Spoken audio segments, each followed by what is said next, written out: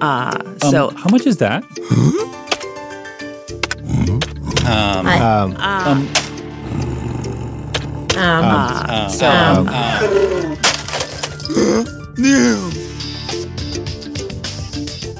Welcome to the Podcast Editors Mastermind, the show for the business side of podcast editing, where we focus on things other than just the mechanics of editing. My name is Brian Ensminger. You can find me at toptieraudio.com, and my co-host with me is Carrie Caulfield Eric. You can find me at yayapodcasting.com. Daniel was not able to join us tonight. If you're interested in finding him, you'll find him at daniel@rothmedia.audio or at rothmedia.audio. Tonight, we're going to talk about an interesting topic, at least for me. It's something that we talked about in one of our private meetings, and Carrie said, hey, we should probably bring this to the fore. And this is the idea of differentiated service levels and differentiated pricing, and maybe some of the mindset stuff that goes on in there. Carrie, do you want to share maybe a little bit around where your head was when we were talking about this and why you thought this would be good to bring to the group? Well, Brian, what exactly did I say to you? It's been a long day, guys, editing and stuff. I've been thinking about like a show is an entire project, and each show, each client, and the work has also like different values to the client or to whoever you're editing for. So like there are so many factors that I feel like one type of rate, one type of, approach is almost like a disservice. I think that could certainly be the case. As you're talking about that, one of the things that comes to my mind is I think a lot of us, me included, tend to think that what we're selling is editing. But that's not always the case. Because Carrie, you're selling something other than just editing, right? Yeah, I'm really selling my skills. Mm-hmm. It's not so much about taking out the ums and ahs. It's like everything that goes with it.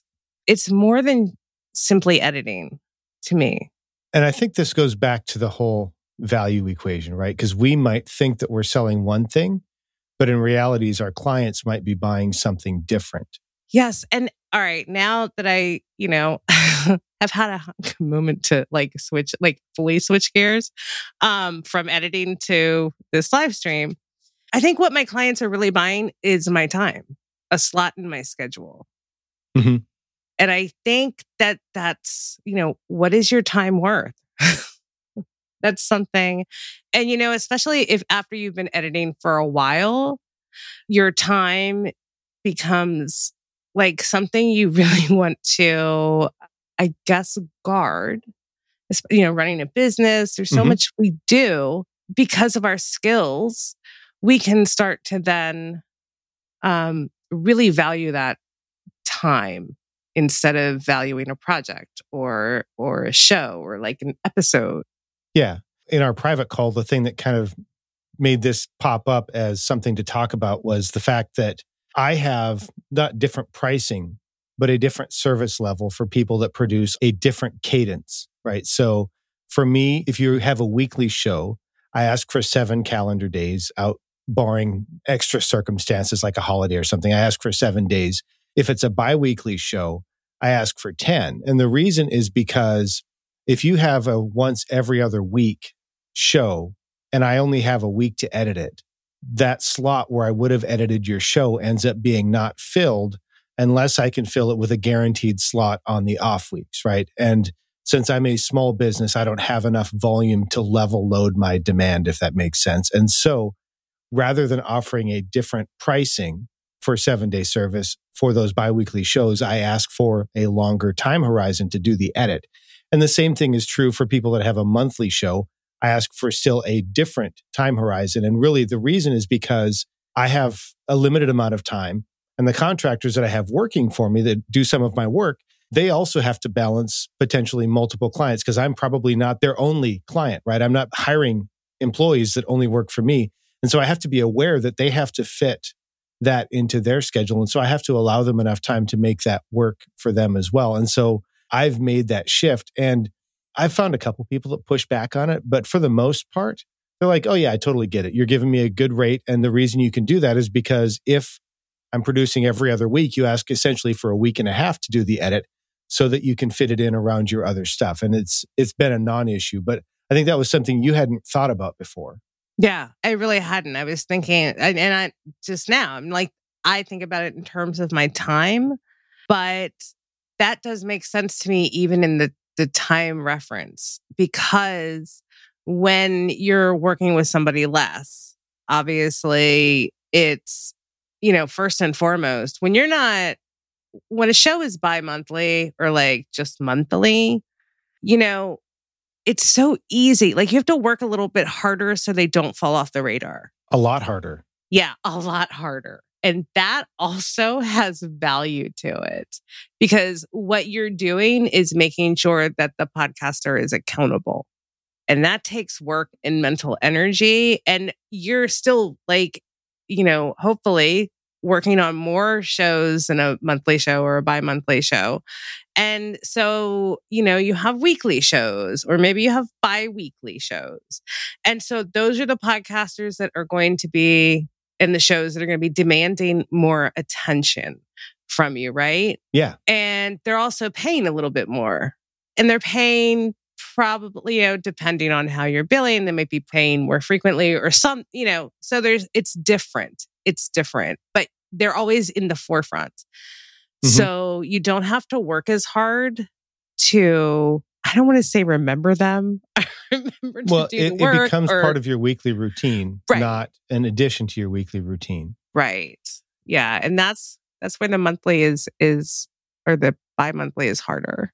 And I think the other end of the tension on this scale is if you've got a customer or a client that really needs a very short turnaround. So let's say that there's a show that only takes you an hour and a half to edit. So you might think to yourself, okay, well, this is an hour and a half.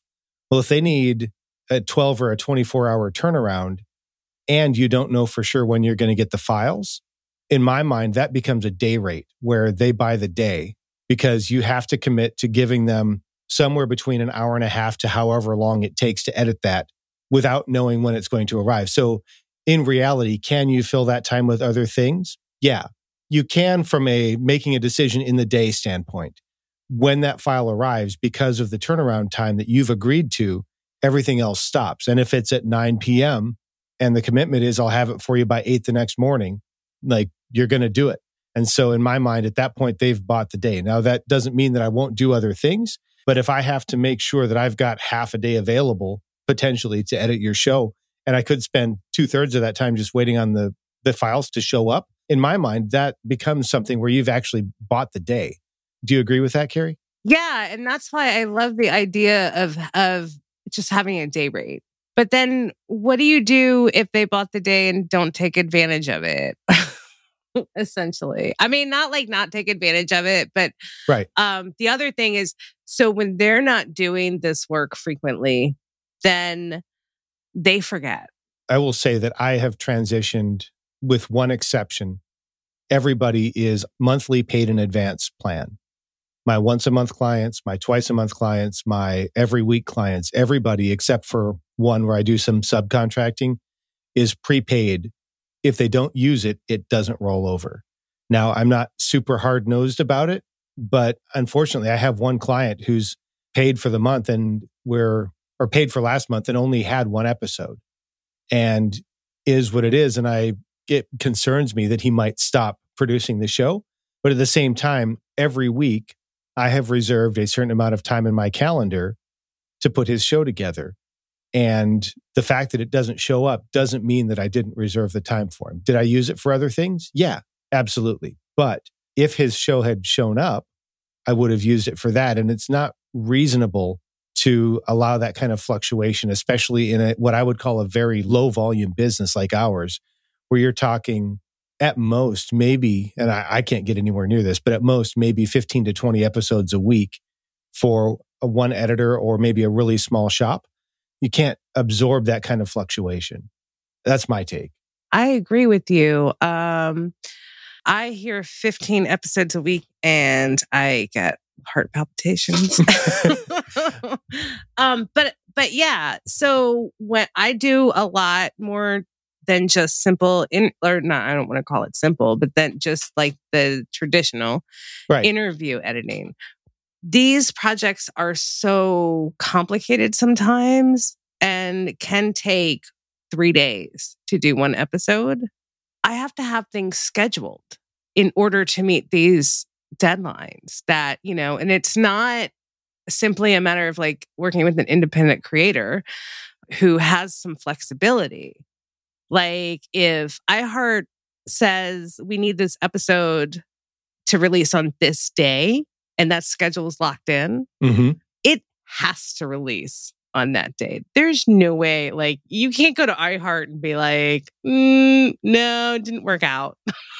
We got to push it back. I mean that, and I certainly can't do that. So I'm not in charge of that decision. So that time then becomes more important to be filled correctly in my day to day. Because I have this schedule, it has to be maintained. And I would, when we talk about, getting podcasters to be professional and be accountable and consistent, I think this is really part of that conversation. Because whether they're editing for themselves or you're doing the editing for them, if they treat this like an actual production, like a totally legit, like, if they want to feel like they're aspiring to be like these other bigger podcasts, well, this is how you do it. You lock in those days, you lock in those deadlines, right? Which is hard. But when you're at the point where you are paying for your editing, that's when the podcaster mentality needs to kind of flip in line with this. Did I just... No, I think so. I'm just kind of trying to think, where do we go from that? Because I think that definitely there's a relationship between the duration and the variability of the production and how consistent it is and the timing, all of that kind of stuff. I'm wondering though, are there other things that we need to think about more in this way, right? As we start to think of ourselves, not just as a freelancer or as a small business owner, but as a business owner, even if the only person we manage is ourselves, how do we start to think about managing our time and structuring our client relationships in a way that work for us? Because at least in my world, it doesn't work to just say 7 days lead time or whatever that lead time is, period, right? Because there's a tension between the client's need to deliver on, like if there's an agreed publication date and they want to keep that, of course, we want to try and honor that. But at the same time, we can't just be jumping through hoops. And I'm still not sold on the idea of a late fee, right? There's some tension there. There certainly is. And I think there's probably some sort of happy medium or maybe some way to like kind of train clients and ourselves. So I don't want to just put clients on the spot to kind of get into that rhythm. So when I work on the larger productions, one of the things I'm always asked is about the cadence. Right? That's the word that producers use, is cadence. And I get it. It's that rhythm, your kind of rhythm for working on the show. And ideally over time, that rhythm should get like more refined and solid. And I feel like, and then as you go to the last, finish the last episode, you're, hopefully ahead of schedule because you really got in that groove and the, just the feel for what you're doing down. I feel like podcasters and us need to have a cadence as well. And I don't think we kind of talk about that rhythm because the larger shows, and the bulk of my work has been larger shows now. So I feel like and I've been going through a very difficult time where they're like monkey wrenches thrown at my schedule all the time, like my personal life. So like I have been doing a lot of thinking about this. So I think that the big takeaway for me has been, yes, you have to have a cadence. Yes, there are deadlines and consistency is super important. But equally as important is making that consistency, like crafting your schedule in a way where you can produce your content in such a way where it is consistent. So like if again, why something like a bi-monthly schedule will work for a podcaster better than a weekly schedule, because they can get into that rhythm. They can figure out a way to fit it in their life in that time frame. And I think that that's something that we always need to kind of evaluate. Does that make sense at all? Or did I just talk? Yeah. In my podcasting heaven, one of the things that I like are clients that get 2 to 3 episodes ahead consistently. There's a sweet spot somewhere between 4 and 8 episodes where once you get past 8, it can start to feel disconnected from the process. Once it's published, it's been long enough that they start to forget what they did.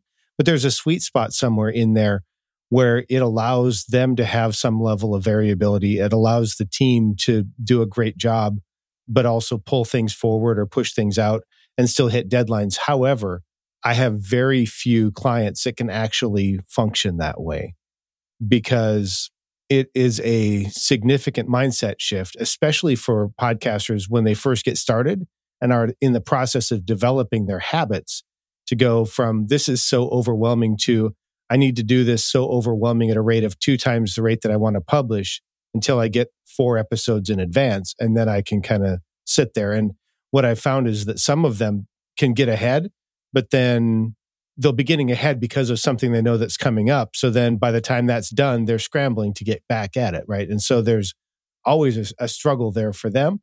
Fully recognize that. But that would be sort of my podcast heaven, where there's, on average, 1 new episode showing up every week and 2 to 3 in the queue every week. And you can just cycle through those on a weekly or a semi-month, like whatever that cadence is. But that would be perfection. Now, most of my clients can't do that, right? It's not easy to do. No. Having been a podcaster, that was the way I functioned. Unless something happened, I was always between 4 and 8 episodes in advance. Once I got past 8, it got really hard for the guests to stay engaged when I shared it with them. But the reason I did it that way was because I had to. It's not because I was amazing or wonderful or super disciplined. It was because if I didn't, it wasn't going to happen.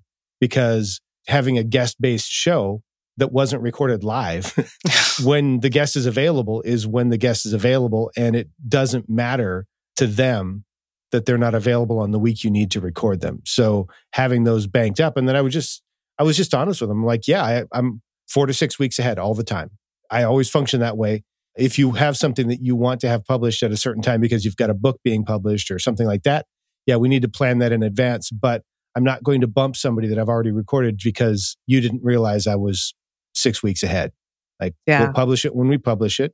Not trying to be a jerk, but this is not my full-time gig and I don't get paid for this. Yeah. And I just want to take a minute to go through some of these comments. Oh, I missed those. Thank you. Yeah, because I was like, oh, this is weird. I can't see anybody. So I looked at us and there are the comments. So Heather says that she said, yes, simply more than editing. And she also said she timed herself. And for extremely difficult edits at 2 times speed, it takes 20 minutes to edit 2 minutes of raw editing, like raw audio. Wow. Yeah, I can totally relate to that too. Yeah. And some of that is just the client, right? It has nothing to do with your skill. It has to do with the client's speaking skill.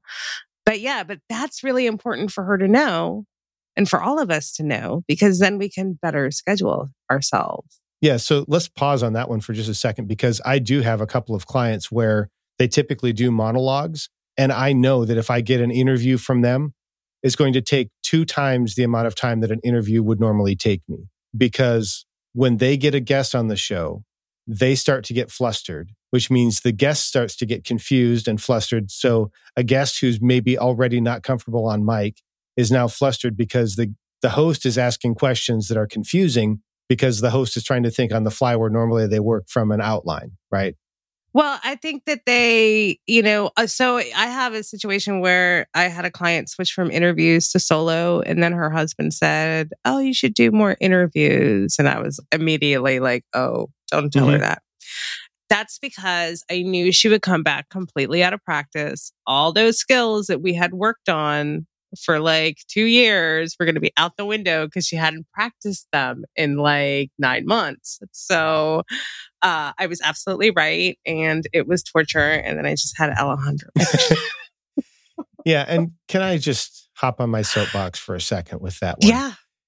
If you have a client who has guests on their show and the client talks more than the guests they have on the show, maybe ask them why they have a guest at all and see if you can maybe coach them, right? Because I understand that sometimes they want a conversation where it feels like 50-50, but man, in my world, if you have a guest on your show and that guest talks anything less than 60 to 70% of the time, why did you bother? That's my soapbox. You can take it or leave it. But I find that shows that feature the host more than the guest are remarkably disengaging for me because I already listened to their solo content. I don't need to hear them say it to somebody else. Then I'll shut up. Right? No, I totally agree. I will say that my hosts or my clients did differentiate between her solo and her interview show. So at least it didn't suck. And I don't mean no, I'm sorry. Yeah, and then I had another thought, but it's gone. So one of the other things that Heather said was once a month prepaid has worked really well for her. One price for a set number of raw episodes and only a handful of clients. That way everybody gets the time they deserve. It can feel like you're punishing the clients that commit to more than they can deliver on. At the same time, I got to the point where I could not deal with the variability that per episode pricing was allowing. And that's really why I made the change. Now the only time I do per episode is if somebody it's like a one-off service. So I do like the audio repair that an editor can't do for a show, or it's too difficult for her. She can't figure it out. For the Good Life project, I've taught her, which backfired because she was paying me. But so now she's paying me less because I gave her a lesson on how to do stuff. She took my RX course. Yeah, but that's sporadic. So I bill it as it comes in. I don't mind it. It's for me, it's a change of pace. You know, I'm not listening to people talk. I'm listening to sounds and frequency and fixing stuff. So that's just like a fun diversion that I get paid for. And I don't mind that. And then I have a contract with a marketing agency. And it's a corporate client and they're not real consistent, mostly because the legal team, it takes so long to set. So I don't even I just do, whatever, 1 or 2 episodes at a time for them. And I charge them per episode. Fortunately, the compensation's nice. So it's not that much of a pain in the ass. Oh God. Imagine I didn't say that. I've been listening to people cuss all day. Yeah. So, and in terms of pricing, I don't even like prepaid anymore, really. Not in the traditional sense. What I really am now making my clients do, whether they are, kind of media or they're, independent creators, is I have been doing project pricing. Look, if you're going to work with me, you're going to do a season. Sure. You are going to batch those episodes. We are going to pay for half of the editing up front for if you want to do 6 episodes, if you want to do 22 episodes, right? You're going to pay for half up front.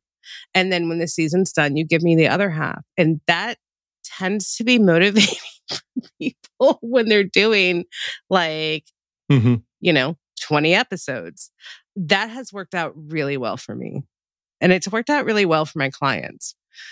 They tend to now think in seasons and complete seasons. And now they're a little bit more consistent, or they're a lot more consistent, actually, I would say. Because now it's not an indefinite run. And maybe that's the problem. And I've been thinking about this for a long time, but is it a problem that podcasts go on for 500 episodes? And so when you get to a certain episode, you're like, oh God, this is never going to end. Yeah. And it's not I hate my show thought. It's the work is exhausting thought, or there are other things I would kind of want to focus on, but I still have to put out the show, right? I think there are challenges on both sides, right? So if I think about producing a season, even if it's not got a story arc, there's a different level of intentionality and focus that goes into producing 10 to 20 episodes around a consistent set of topics if we're thinking about a topic-based show rather than a storytelling show, right? And so it takes more planning to make that happen.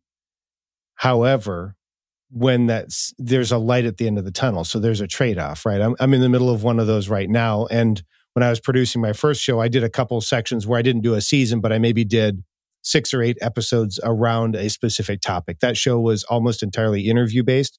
So it was around finding the guest to cover that topic.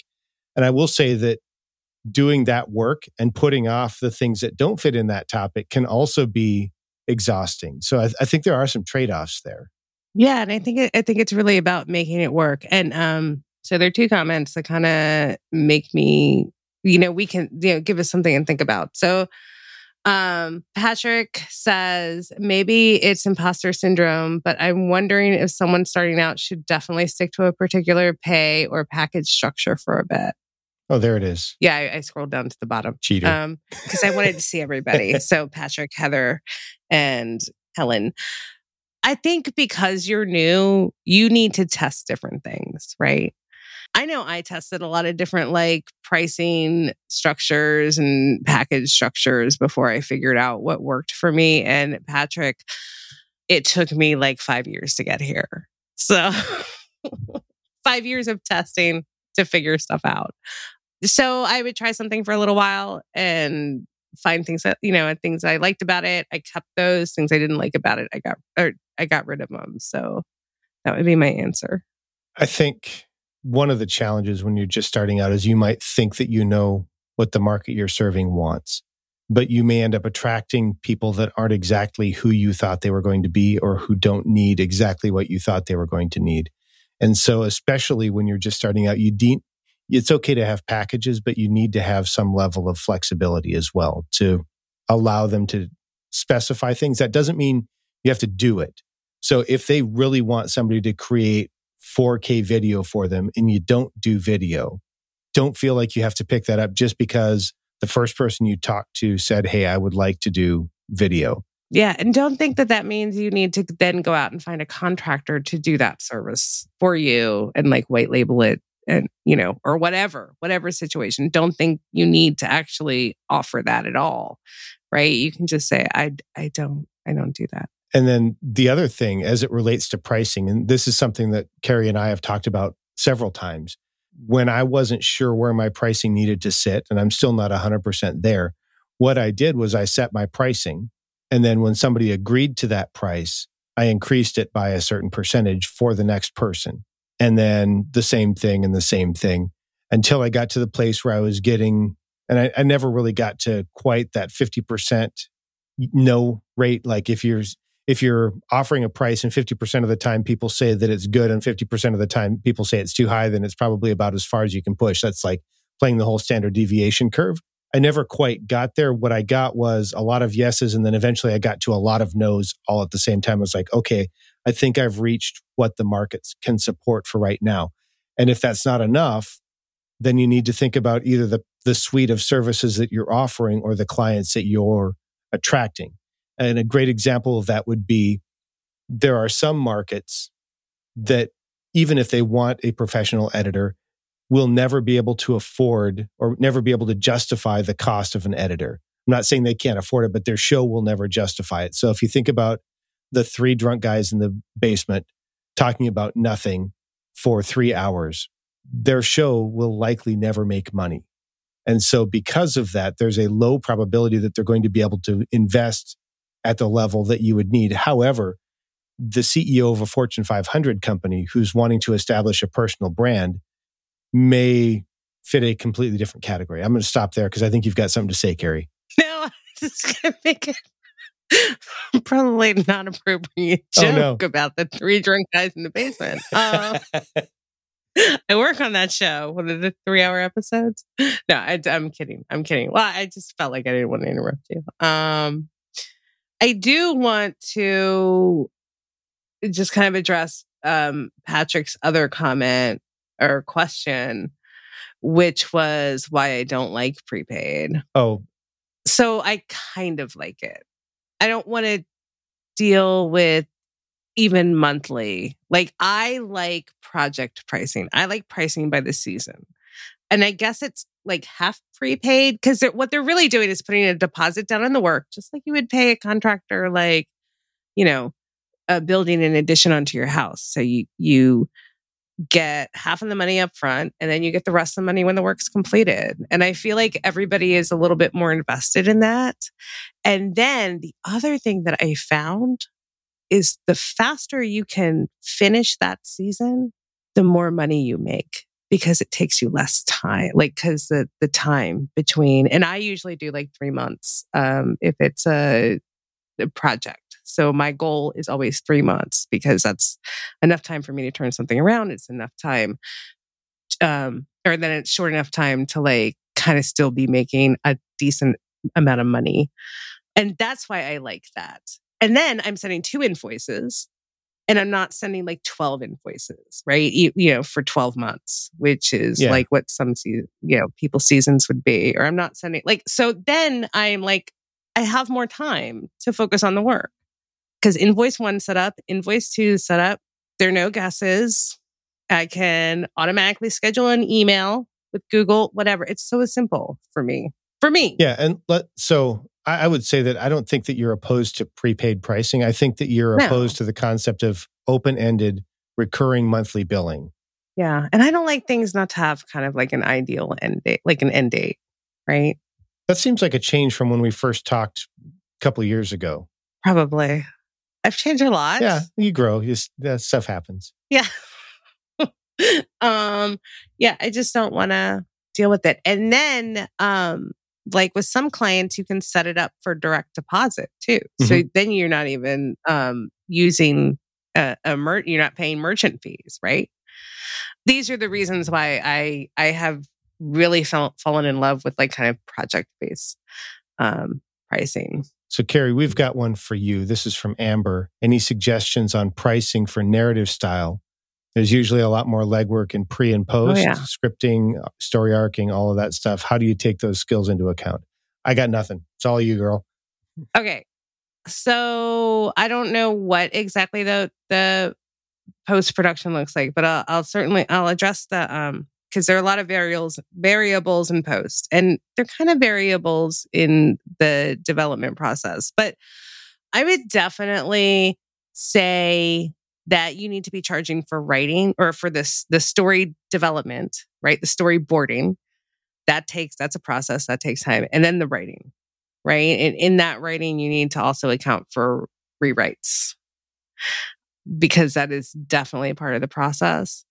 And the bonus, if you have a hand in any of the storyboarding, and this is a big, and it's kind of cool. I really love this. And when you're in the development process, you can make the show as complicated or as simple in post-production. So like, what is the sonic kind of identity? How complicated is that going to be? How complicated is that going to be? You're going to use a little bit of sound effects. So you're going to do whole soundscapes. And then you can also make it more cost effective for whoever you're working for and for yourself to kind of maximize your income. So yeah, it's a big topic. Air Media, their rate guide or their rate calculator, it's really good. I will do 2 day rates. So I will do a day rate as an editor and a day rate as a producer, because front end, that crafting the narrative is really a producer role.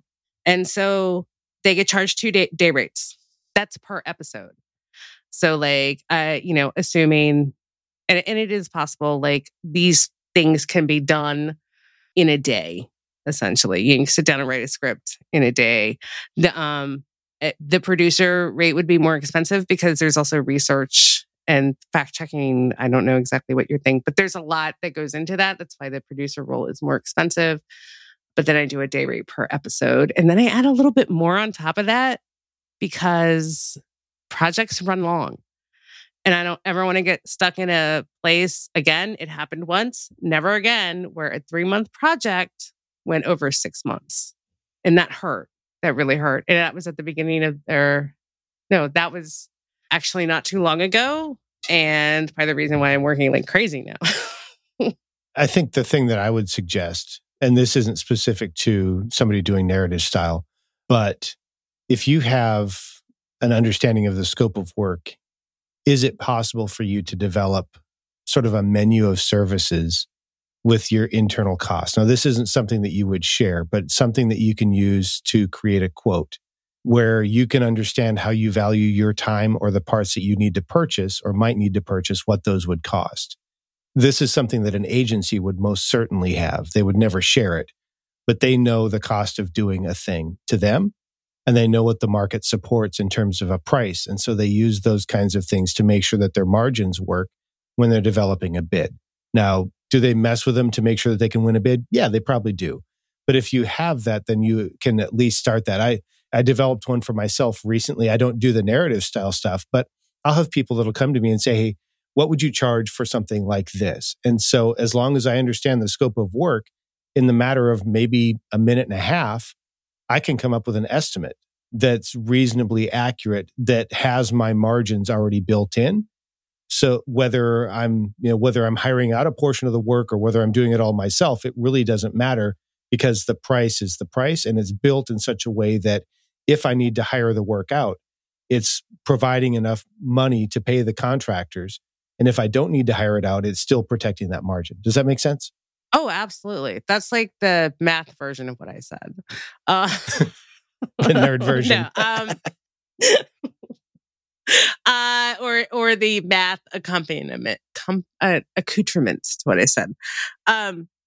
Yeah, absolutely. I think that you should always know or find out how much different things are going to take you. Now, there are variables and every show is a little bit different, but you should know on average how long something is going to take you. Like I, for instance, absolutely know that when I do episode 1 of any kind of, anything other than a solo or an interview show, when I'm doing episode 1, it's going to take me 3 times as long than it will by episode like 3, right? So I have to build that in and let the client know that this is going to take longer because we're still getting a feel and our footing and, kind of developing, because you can have an idea of like that sonic identity. And what I really mean is like the music and the sound effects and how those things are arranged to support the narrative.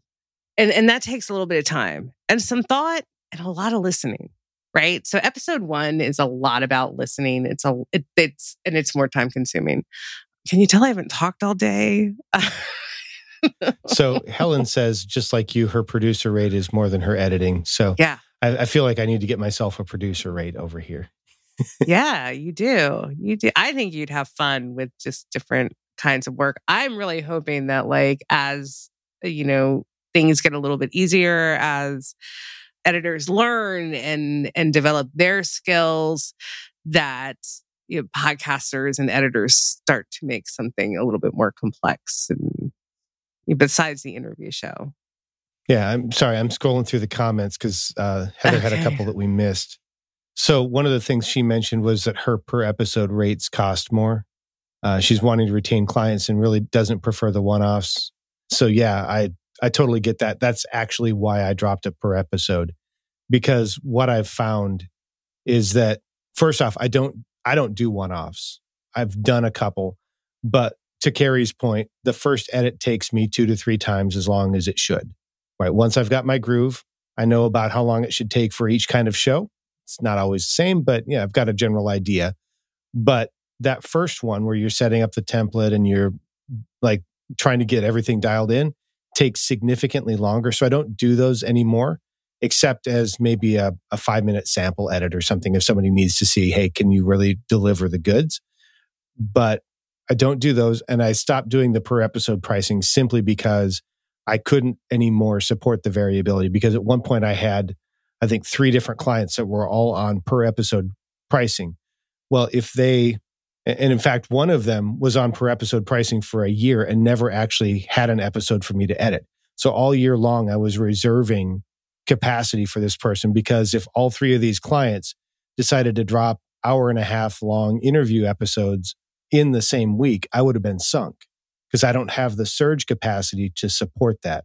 And I had built my calendar in such a way that I could support regular recurring stuff.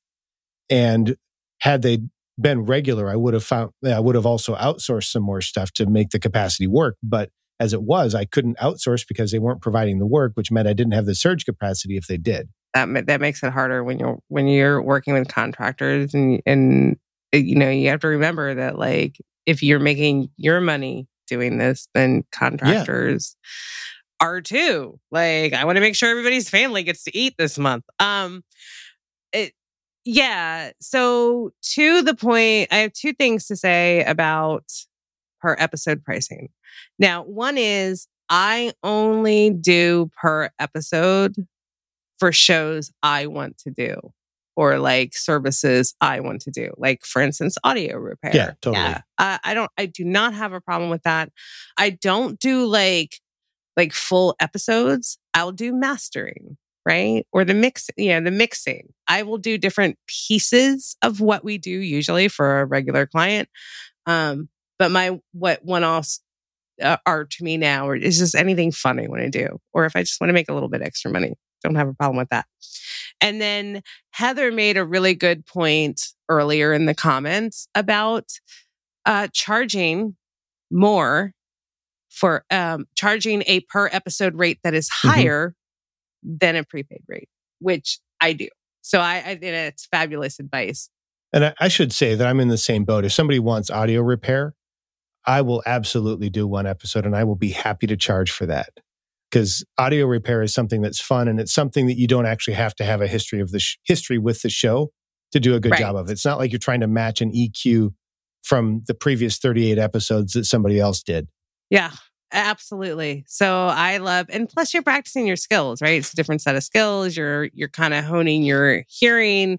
I mean, there's so much that comes out of that. That's kind of what the one-offs are for me, or just kind of, keeping up those skills. And having fun, getting paid. That's nice. So I think the one thing I wanted to kind of throw out there, because we've kind of danced around some of the challenges in implementing something like this, but what if somebody's listening to this and going, that's cool, but my clients would never go for that? Then they're not the right clients for you. Quite frankly. I mean, you have to make that choice. Do you want to continue working with them, or do you want to make it work for you? I would say that if you haven't had that conversation, your clients may be open to a differentiated service level, more open to it than you think. So maybe they're not the clients that can get up to 4 episodes in the queue, but maybe they are the clients that can get an extra 3 days into their production calendar, right? So could they get 1 episode ahead? So if they're recording on Monday for publication the following Monday, I'm just making that one up, could they record on Thursday or Friday the week prior? Could they get half a week ahead? Because those extra days can make a huge difference. You're right. And you don't know till you ask. The worst they can say is no. The extra worst thing that it could happen is they're like, no, I quit you. But I will also say that you also have an opportunity to teach them, or to be like, well, you know what? If this is something you want to do, if you want to work with me in this way, I'll be happy to like run a batch recording session. Like, let's get together on a Saturday and, get your guests, and we'll just do like 3 interviews back to back, and I'll record it. I will record the files locally on Zoom or whatever app you happen to use. And then all you need to do is show up, be curious and entertaining, and then go, do something else. Yeah, and there's the added benefit that if you're on the call, there's a higher probability that you'll get a better recording and a more focused host. And you're building that relationship, right? And you're kind of setting, you have the opportunity to like show a podcaster or a client what happens when somebody is in control of the session, because you also get a better response from the guests too, and they enjoy it more. And then you can say, well, that was a courtesy, and thank you so much. That's really great. Now we're ahead. Awesome. If you would like to continue this, here's my rate for recording. And you should have that in your menu of services, so that if somebody wants that, you already know what it's going to cost. Oh my gosh. So which one? There's I like know 3 you more. guys are so asking such good questions. I think we should hit Helen's first. She wanted to know if what you prefer is series rather than by episode. Yes. And Helen's in New Zealand, so it's not season, series. Yeah. How about Patrick? So, possible future topic. What do you like most about your work? I think we could probably touch on that now. We got a couple minutes left. What do you like most? So I'm really digging just the whole kind of sound design thing and sonic image. And it is, I can't think of her name right now. Oh, audio branding. What is her name? Kringle? Is it Judy? Yes. Yes. I can't remember her first name. Yeah. Yes. I can see the cover yes, art. I can too, but I haven't talked to her in such a long time that I always see her I use Facebook change, so not seeing everybody I like to see. Yeah. So her concept of she brought this concept to my attention, the sonic branding, just being really thoughtful and intentional with sound. It is something I'm really digging. And now I'm deconstructing music mixes in my head. It's weird. Nice. Yeah, I absolutely love it, and see how they're panning things and using the plugins and stuff. It's cool. So that I'm really digging the artistry and kind of a little bit the science. So as I answer, those of you that have joined us live, I'd like for you to also answer, what do you most about this work? And if you're listening later to the podcast, we'll have a link in the episode notes so you can leave comments, because we'd love to hear from you. What is it that you love about this work? My favorite part is taking something that sounds pretty good and making it really tight and really sound great. It probably sounds a little bit cliche, but I really enjoy taking something where it sounded okay. It wasn't terrible. It was good. Maybe there were a few things that needed to be cleaned up from an audio repair standpoint, but it wasn't total garbage. And making it sound really, really good, really, really tight, really present and in your face, but not not slap you in the face, but there. And you can hear it when you're driving down the road. Everybody sounds consistent. There's I don't know how to say it, but that's what I like doing. And I would say I probably get to do that about 25% of the time. And the rest of the time, I try to take it from kind of okay to pretty good. But that's what I really enjoy. It's like tiramisu. Oh. When you get done, you're just oh, that was so good. I'm so proud that I had a little tiny bit to do in this. And it's not even so much that I'm proud that I was the one, but by the time I'm done, I'm ooh, this sounds good. This makes my ears happy. That's what I like. Yeah. And other people, I think in those moments, those are the episodes that other people really give feedback on. It's weird. When you have that level of pride, I notice that listeners will give feedback. Yeah. And that part is awesome. I really do. I enjoy all of that. This is why we do what we do, right? Yeah. Helen says that she loves the variation in topics, the content editing part of the taking the interview and putting it together to make it sound good. Yeah. I wish I could do that. It's fun. It's like putting a puzzle together. Oh, Patrick Heller, is that your podcast, the Big Seance podcast? Because I'm not seeing that one. I don't know where that is. I feel like Okay. I think it's all the way at the bottom, but Helen asked about his podcast. So I will definitely be checking that out, Patrick, because Helen and Helen will too, because we both love paranormal podcasts. Yeah. And Patrick is wondering if he's got the right niche for his podcast in terms of making money. I don't know that I could answer that one. I would say that typically, in fact, some new research came out just recently that a surprisingly low number of podcasters make money from their podcast. A lot of people who make money in podcasting make money because of their podcast, not from their podcast. So just kind of bear that in mind. Yeah. And Patrick, I will say this, it's certainly not impossible. I worked with Homespun Haints. I love those ladies, to help them get sponsors and kind of figure out a way to, monetize and build their audience, and gave them some ideas of fun stuff they could sell themselves, that they could do themselves. I think for paranormal podcasts, events is where it's at.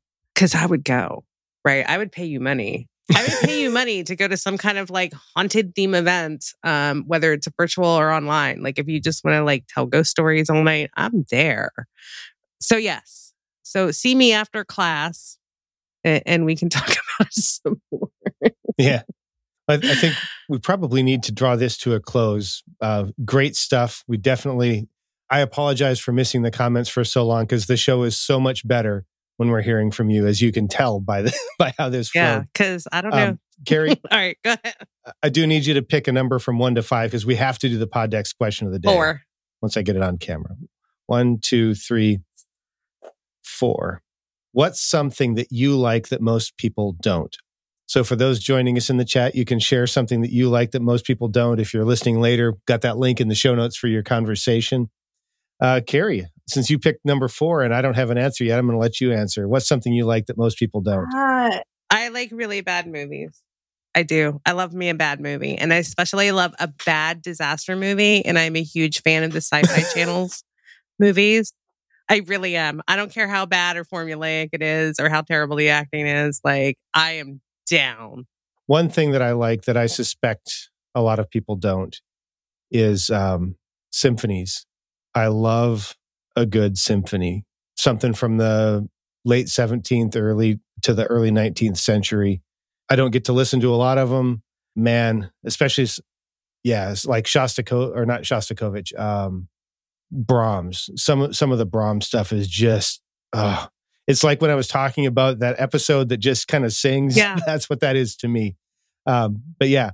Yeah. Well, I will tell you, Brian, that when I was like in high school and then in college, all my friends were music people, right? But they were like classically trained music people.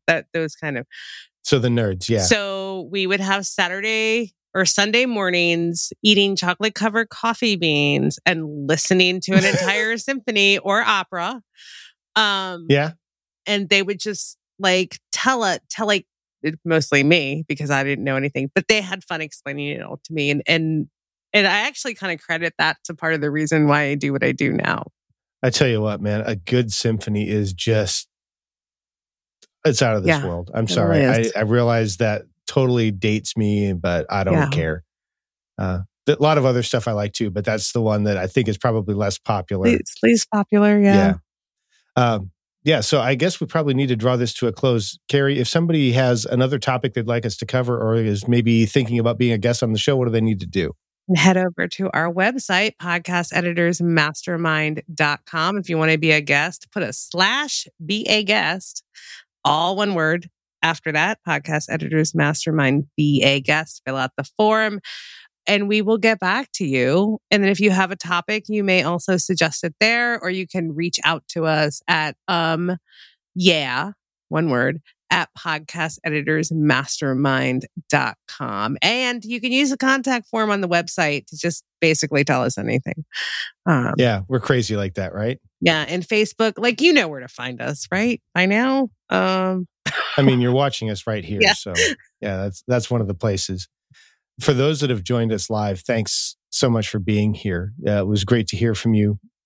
I feel like I should say something smart, but I don't really have anything other than we would love to hear from you. Comments, suggestions, limericks, emails, all that stuff is good. We love that. Except kind of stuff. For hate mail or criticism. We don't like that. We'll send that to Daniel. Thank you, Patrick and Helen and Amber and Heather for just showing up with such great comments and questions. It's really fabulous. And with that, I'm Brian Ensminger. You can find me at toptieraudio.com or on the socials at Top Tier Audio. And you are Carrie Caulfield. Eric, you can find me at yayapodcasting.com or you can connect with me on Instagram at Carrie Eric. Well, I will share pictures of my new kitten. And if anybody wants to see him. And unable to join us today was Daniel. You can find him at rothmedia.audio as Carrie steals the show with the kitty. So, yeah. Does the kitty have a social profile yet or a website? Not yet, but he will. All right. Well, thanks everybody for joining us. Love to hear from you, and we'll see you in a couple weeks. Bye, y'all. So how much is that?